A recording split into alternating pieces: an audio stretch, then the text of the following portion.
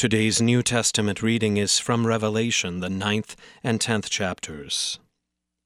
Then the sixth angel blew his trumpet, and I heard a voice from the four horns of the golden altar before God, saying to the sixth angel who had the trumpet, "Release the four angels who are bound at the great river Euphrates." So the four angels who had been prepared for the hour, the day, the month, and the year, were released to kill a third of mankind. The number of mounted troops was twice 10,000 times 10,000.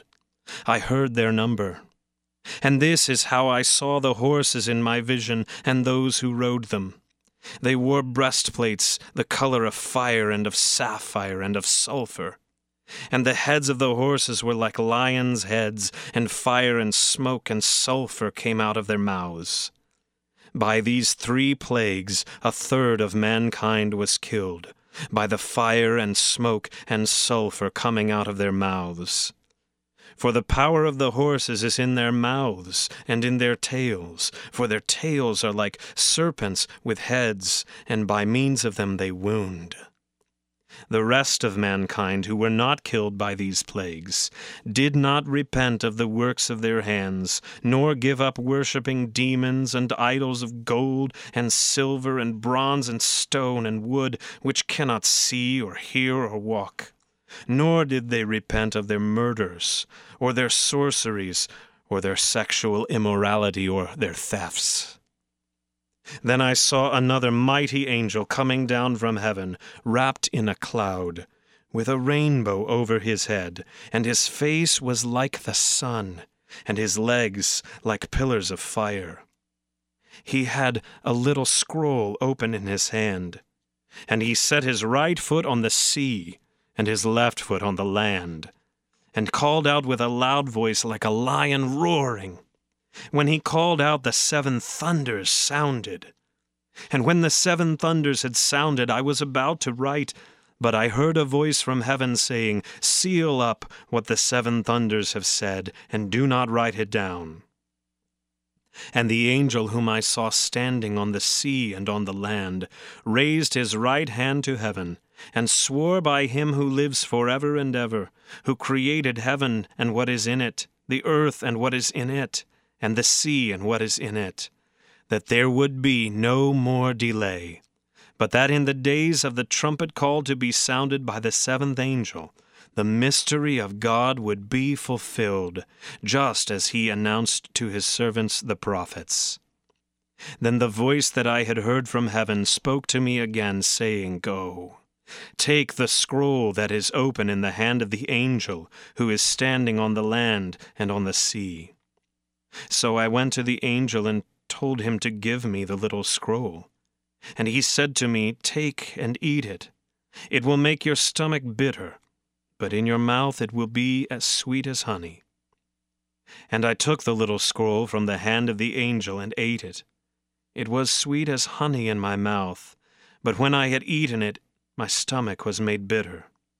And I was told, "You must again prophesy about many peoples and nations and languages and kings."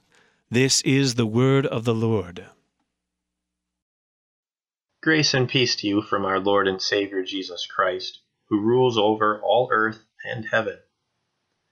The text for our consideration this morning is from Revelation chapter 10, verse 2 and verse 9. He had a little scroll open in his hand, and he set his right foot on the sea and his left foot upon the land. In verse 9, so I went to the angel and told him to give me the little scroll. And he said to me, "Take and eat it. It will make your stomach bitter, but in your mouth it will be sweet as honey." The mighty angel that appears in chapter 10, wrapped in a cloud with a rainbow over his head, his face shining like the sun, and his legs pillars of fire, brings to mind a very stark contrast to the fallen star, the angel of destruction mentioned in chapter 9. The imagery of the revelation of St. John comes alive only when one knows the rest of Scripture and the image references that he makes. When one does, the imagery and the understanding of these two contrasting angels comes alive. The Lord God Almighty, He is the one who thunders with a loud voice, who enwraps Mount Sinai and the temple with the presence of His cloud.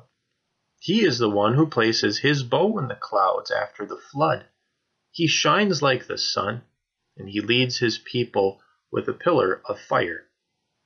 This angel opens a little scroll and sets one foot on land and the other in the sea, standing as a signal to all that He and His words revealed, rolled out and open in the scroll, rule with all dominion and power. The word, both law and gospel, is rolled out for St. John to taste and eat. It was sweet and it was bitter. It was judgment and grace, threat and promise. It was law and gospel. Sin, well, it always tastes sweet at first, doesn't it? You know, that first little dribble of juicy gossip that comes upon our lips, that first touch of forbidden lust, that fleshly satisfaction of one's greed gorged, always strokes the desires of the sinful flesh, and we want more. When man does what man wants to do, he feeds the belly of the sinful beast inside. At first, the sin tastes sweet, but then the consequences of the word of the righteous law of God is rolled out. Sin is more than just a sickness. It is a woe that is death. Sin is more than just bitterness in the stomach. It is the rotting and death of our flesh. Who will save us? Well, the law reveals to us that which is harmful to our body and soul.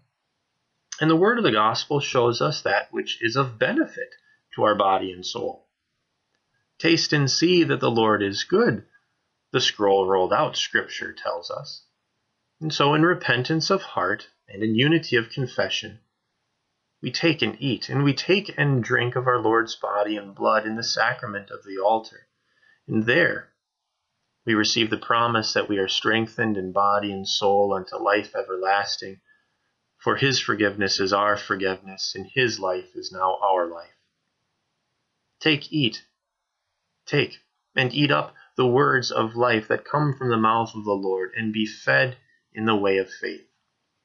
The steadfast one, the Messiah, who with scroll in hand, voice roaring as a lion, calling out with thunder, face shining as the sun, enwrapped in a cloud with rainbow overhead, stands with legs aflame on land and on sea. He is the mighty one. The mighty one has come to win and save you from your sin. So take what He gives. It's yours to receive. Receive promise and receive grace. In faith He comes to you, in faith you receive. So taste and see that the Lord is good, and be strengthened in body and soul unto life everlasting. In the name of the Father, and of the Son, and of the Holy Spirit. Amen.